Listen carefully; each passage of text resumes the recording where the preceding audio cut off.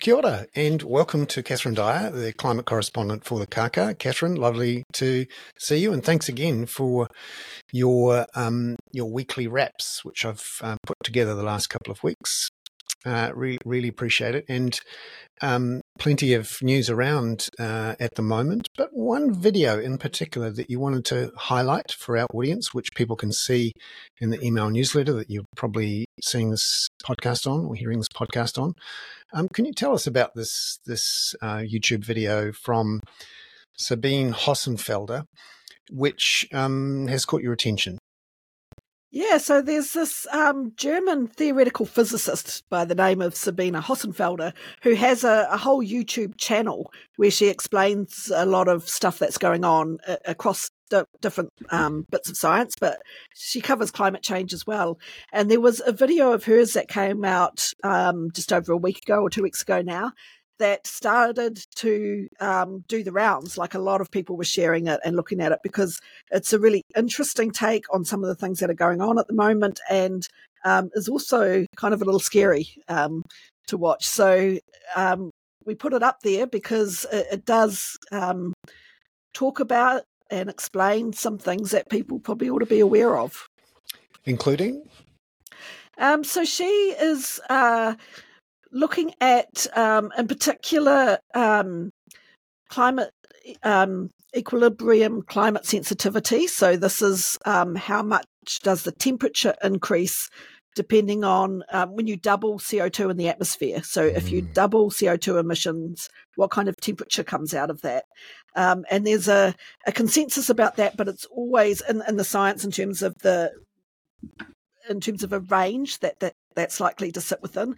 But it's always been hotly debated for a long time, and it's still being debated today. Like, there's some challenges to that consensus at the moment.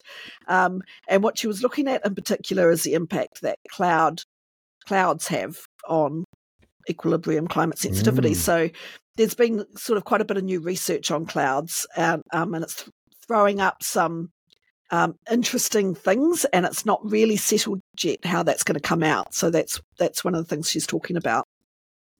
Because we're starting to talk about how cloud cover can accelerate some forms of warming. I mean, apart from the fact that cloud cover can cause all sorts of other dramas, seasonal affective disorder being one of them. But can you talk about how she's pulled together the cloud cover work and how it relates to the sorts of projections that we're seeing from the likes of Hansen, and also what the IPCC are saying? Yeah, I mean, it's quite a long story, so I kind of recommend watching the video because I'm only going to be able to touch on a couple of aspects of it. But I think the thing to know about clouds is that we know and have known for a long time that clouds can do some cooling as well as some heating. So they can reflect energy from the sun back out into space, which helps cool the atmosphere. But then they can also act to trap energy beneath them, close to the Earth's surface, producing a greenhouse effect. So they have both cooling and heating potential. But how they interact with the entire climate system is really, really complicated. And so for a long time, when it comes to climate models, there's been kind of this belief, oh, well, it does both cooling and heating. They probably cancel each other out. We'll just leave them out of the models because we don't actually know in detail what's happening. And over the last decade, there's been more and more studies looking at clouds and what difference they make and how they contribute. And so, some of the early stuff coming out of that, it's still a bit, there are still question marks about it. So, but what it's tending to show so far is that clouds probably act to amplify global warming. So they have an amplification effect. And when some of this data starts getting put into climate models, in particular, there's a whole set of climate models. There's about 55 odd, ranges between 50 and 60 different models that the IPCC scientists use to predict temperatures. And they use a compilation of all these models because they're all similar but slightly different. some of them started adding in data about clouds, and about 10 of these models a few years ago started running really hot. So they were producing results that were suggesting that climate sensitivity was higher than what is currently in the models. Now, the IPCC scientists looked at that and thought, well, those models don't do a very good job of replicating the paleoclimate record. So one of the ways that you can check if a model works or not is you go back in history and you pick a point in time and you go, we're going to put in all the data that we have before that point in time and then test the model to see how well it predicts the next few decades. And because you already know what those few decades showed, you can check whether it's accurate or not. Right, so you check it against the historic record. And those models didn't do very well against the historic record. And so the scientists said, well, we don't know what's going on. We think maybe they don't know everything we need to know about clouds yet. They may be running hot because of that. So what we'll do with those 55 models is we'll weight how much they provide. We'll weight them according to how well they predict or how well they replicate the historic temperatures. And that makes a lot of sense, right? They're kind of going, we're not sure what's going on here. We think they might have something not quite fully right, so we'll weight the ones that are different to all the other ones. And so Sabine Hossenfelder is talking about that process and saying that there's one particular climate model in particular that's one run by the UK Met Office, and that climate model is different to other climate models in that you can tweak it a bit and you can actually use it to predict short-term weather as well as long-term climate. So you can actually use it both short-term and long-term. That's unusual for a climate. Crossing the climate versus weather barrier, species barrier. Yep. Normally big climate models only work in the long term, but this one can be made to work more short-term. And so they kind of said, well, we don't really know what the clouds were doing back in the dinosaur days because the dinosaurs didn't upload their satellite records.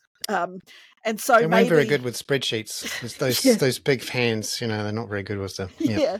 So relying on what we know about that time frame, it may not be entirely right. So what instead they did is they took their cloud data and put it into the short-term model to see how well it predicted weather in the short term over the next, 5 days or whatever. Right. And when they did that, what they found is that it was more accurate than the current weather modelling. Like it was very accurate. And so that kind of tended to suggest that their long-term climate model running hot wasn't because the cloud data was wrong. Maybe it's because there was actually something wrong with the paleoclimate record that we're trying to force every model to replicate. And this kind of then fits into what Hansen and his team have been saying about equilibrium climate sensitivity. Hansen has been saying that the paleoclimate record, there were patches of time back in the day that were running a lot hotter than what we currently think that they did. So there's something wrong with our paleoclimate record, and that means that the equilibrium climate sensitivity is higher. That means that climate change is going to happen quicker than what we expect. And Yikes. That's a date that has been masked by some other things that we've been getting wrong about aerosols.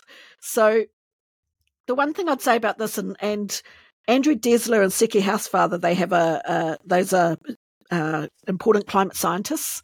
They have a Substack called The Climate Brink, and they addressed this whole issue with the video from Sabine Hossenfelder and talked about it a bit and sort of said, you can't just take one study like that. There's also a whole bunch of studies that say something different and that support the current consensus.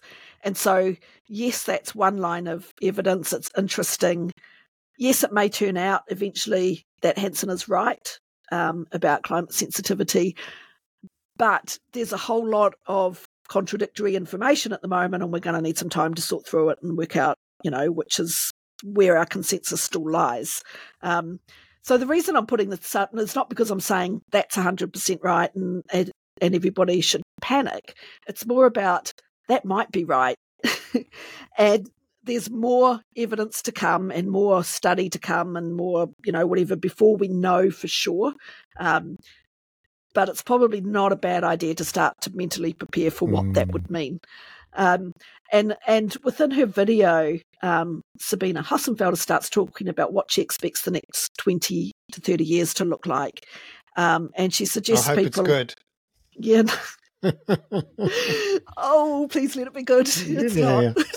It's not. She actually says if you struggle with mental health problems and depression and stuff, probably don't watch that bit. It's never a good sign when they tell you that.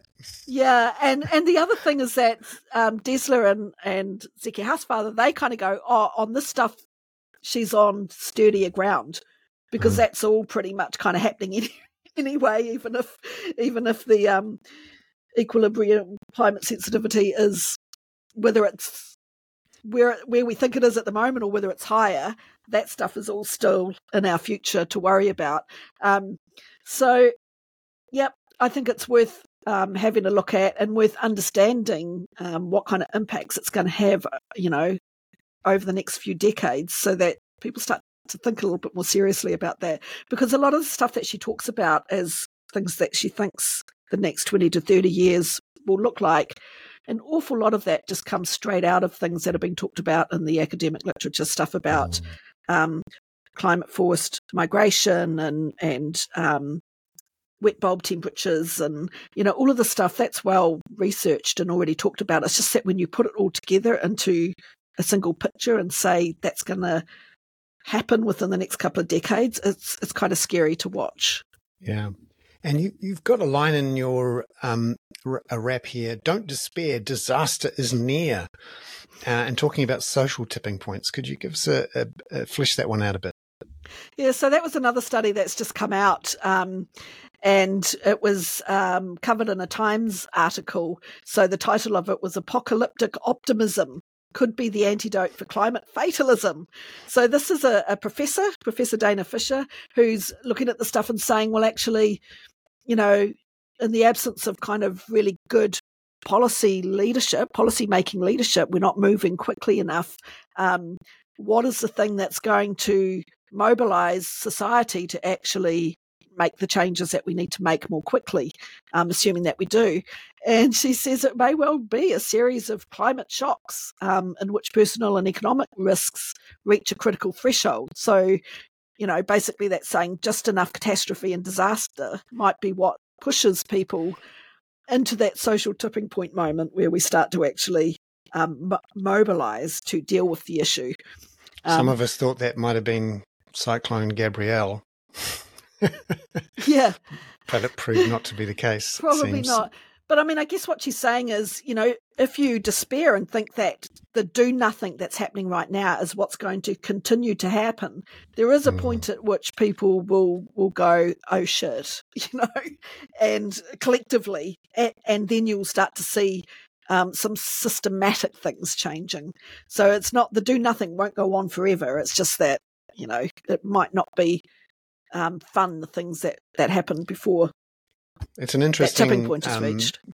That's an interesting combination of catastrophe and optimism. Exactly. which we've got to grasp at something. That's great. It's optimism out of catastrophe. I love it. Yeah. But that whole social tipping points, that's kind of an evolving area of research right now. So Professor Tim Lenton, who has also done a lot of work on physical tipping points in the climate models, it's something that he's getting into as well. So there's a lot of study in the social sciences happening around that kind of thing. What are the social tipping points? Excellent.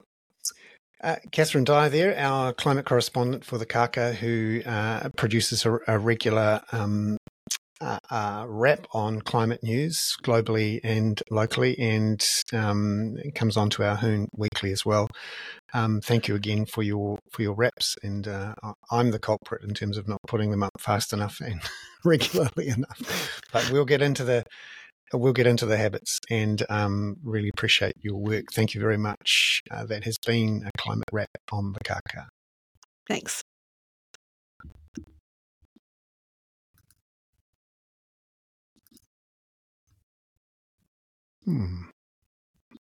Trying to stop it. Why won't it stop? Let me just see if there's something I'm doing wrong here. You know how that moment you point your clicker at something and nothing happens? Nothing happens. You're still thinking about something else you did. Yeah, maybe it's having a little snit. Something's gone wrong here. I'm going to end the session for all, Catherine. That should be okay. And then I'll go back to your link and come back in. Yeah, just to upload the data. For some reason, I think it's a problem at my end. Okay. Yeah. Thank you very much. That's fantastic. And talk again today at 4:10. Okay, so we're not going to do the other piece now? I'm combining the two and focusing on this, if that's okay. Okay, yep, that's cool. Yeah, is that all right? That's my bad for not being able to put the one out last week. But we're getting into the habits, and we'll get there. Okay, no worries. Thank you. Okay, cheers. All right, see ya. Bye.